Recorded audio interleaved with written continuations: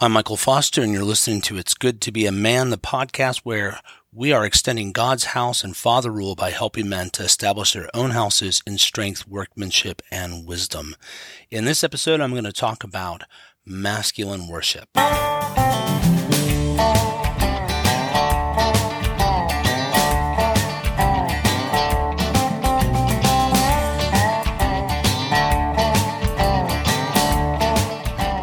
The most masculine worship service I ever attended, I attended in December 8th of 2007. It was in Las Vegas, Nevada. It was at the MGM Grand. Back in a former life, I used to play cards for a living. I was on a card counting team.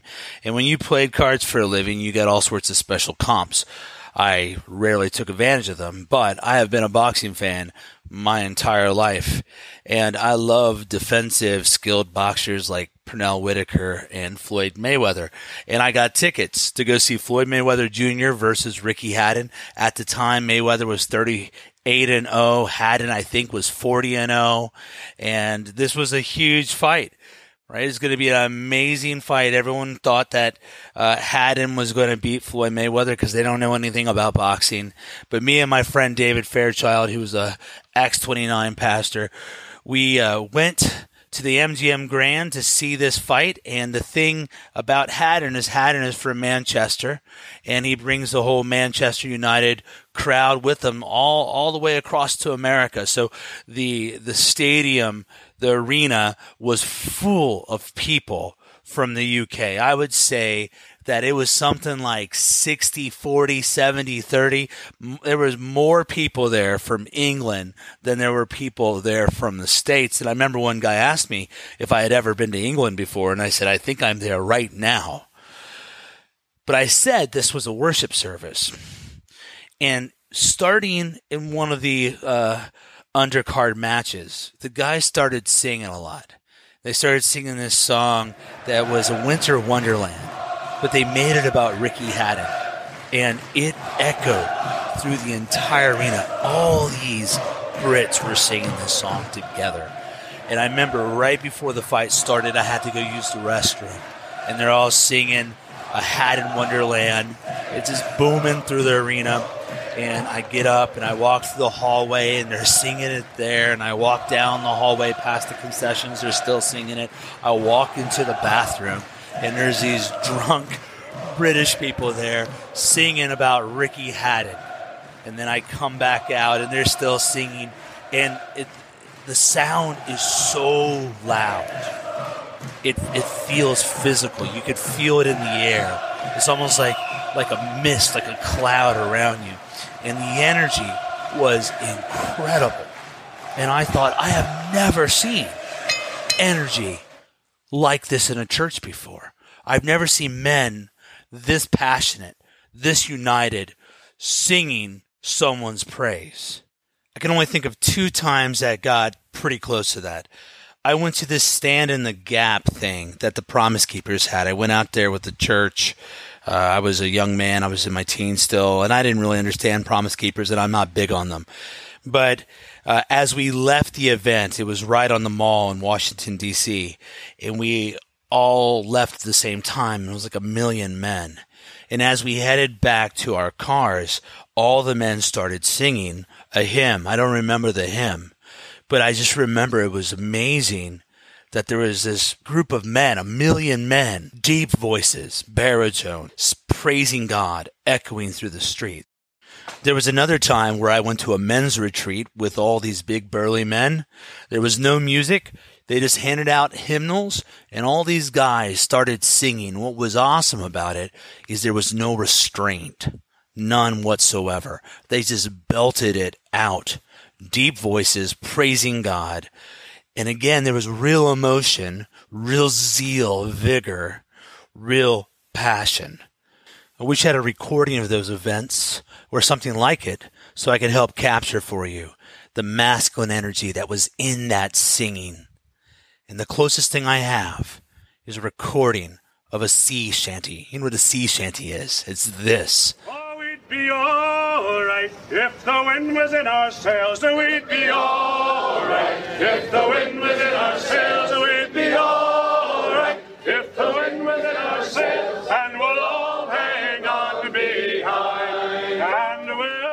It's not just the church. You don't hear this anywhere in culture anymore. Singing somehow has become something that women and soft men do. Just think of the majority of the people that you see on American Idol. Think of the majority of the worship leaders you see out there. Most men struggle to be led in worship by women, and they certainly struggle to be led in worship by men who have a sort of golden, soft voice. I'm not saying you can't ever have a beautiful voice, but it's something that can push a lot of men away. Think of that scene in Master and Commander where the guys are out on the deck and they're singing together, and Mr. Hallam, who's the Jonah, and he's kind of an outcast and he doesn't understand how to exercise authority and how to work his station and position in a good way. He starts singing and he has his voice. He goes like this. We hope in a short time to see you again. Hallam's sweet and delicate voice matched his overall weak affect as a leader. To follow him in song would mean they would have to put aside their masculine manner and adopt a feminine way, but they rather be silent. And so it is with all modern men who haven't been spiritually castrated. They'll sing battle songs to the King of Kings. They'll join the four living creatures and belt out, "Holy, holy, holy is the Lord God, the Almighty, who was and who is to come." They'll follow the lead of the 24 elders and with one voice sing, "Worthy are you, O Lord, and our God, to receive glory and honor and power. For you created all things, and because of your will they existed and were created." Men. Real men, masculine men, men who can win a street fight, take a city, attract and keep a woman, and sire sons and daughters. Those type of men sing songs. They sing laments, they sing praise, they sing battle songs. They do not, however, sing effeminate, homoerotic love songs to Jesus. And this isn't just about the pop influence on worship music. Our churches are so girly that they find ways to make old hymns like "A Mighty Fortress Is Our God," and even the Psalms sound pathetically weak. It's content, it's style, it's affect. Church is marketed to women and effeminate men. It's why the music is overly emotive, always using imagery that is soothing and inspiring to women. It's why the sermons are safe, therapeutic, and focused on comfort. And it's why men aren't there, even if they are physically there. But we tell ourselves the problem is in the church. The church doesn't need to change, men do. They act as if men are naturally irreligious. That's foolishness. Men are deeply religious. We don't like effeminate religion. We don't want to be treated like women or made to behave like women. And I think about the religion of men when I think about the NFL. And it occurred to me that people that are into the NFL are more or less Sabbatarians. All week long, they prepare for the game. All week long, they know the matchups. They know the consequences of what happens on that Sunday is going to affect the following week. They prep for it. They study. They think about it. They discuss it with their friends the Saturday before they go out and buy their food. And they wake up the next morning, get up early, watch the pregame, prepare their heart, hope for victory, sit down with the whole family often, gathered around that TV, that pulpit, that altar, and watch battle. They watch war. And that's what men want to be part of. It's religion. It's Sabbatarianism. It's worship. It's covenantal. It's federal headship. It's all of that and more. It's masculine religion. Men aren't in the sanctuary for the same reason they don't peruse Yankee Candle or engage in yoga without a woman being involved.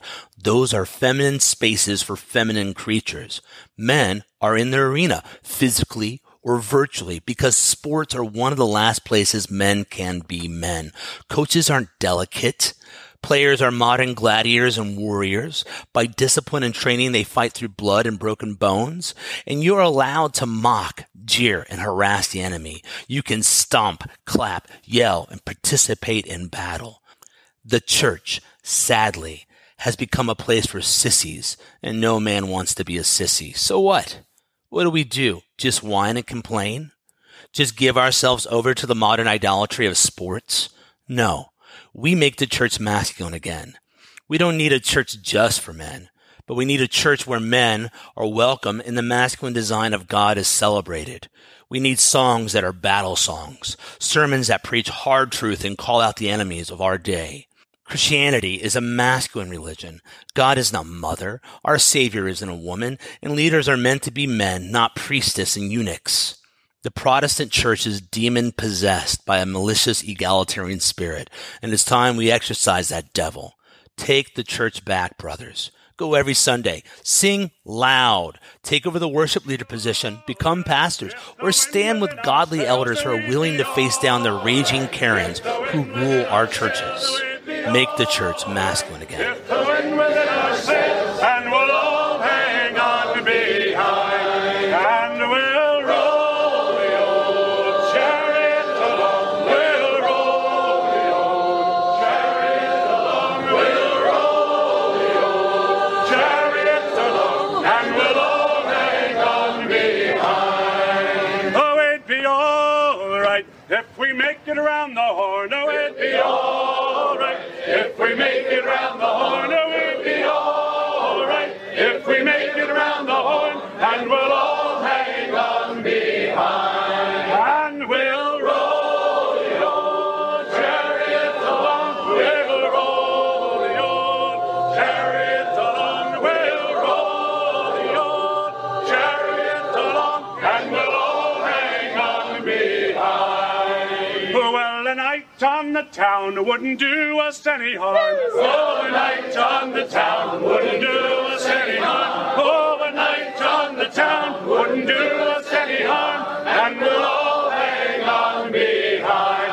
and we'll roll the old chariot along. We'll roll the old. We'll roll the old chariot along, and we'll all hang on behind. Well, another festival wouldn't do us any harm. Oh, another festival wouldn't do us any harm. Oh, another festival wouldn't do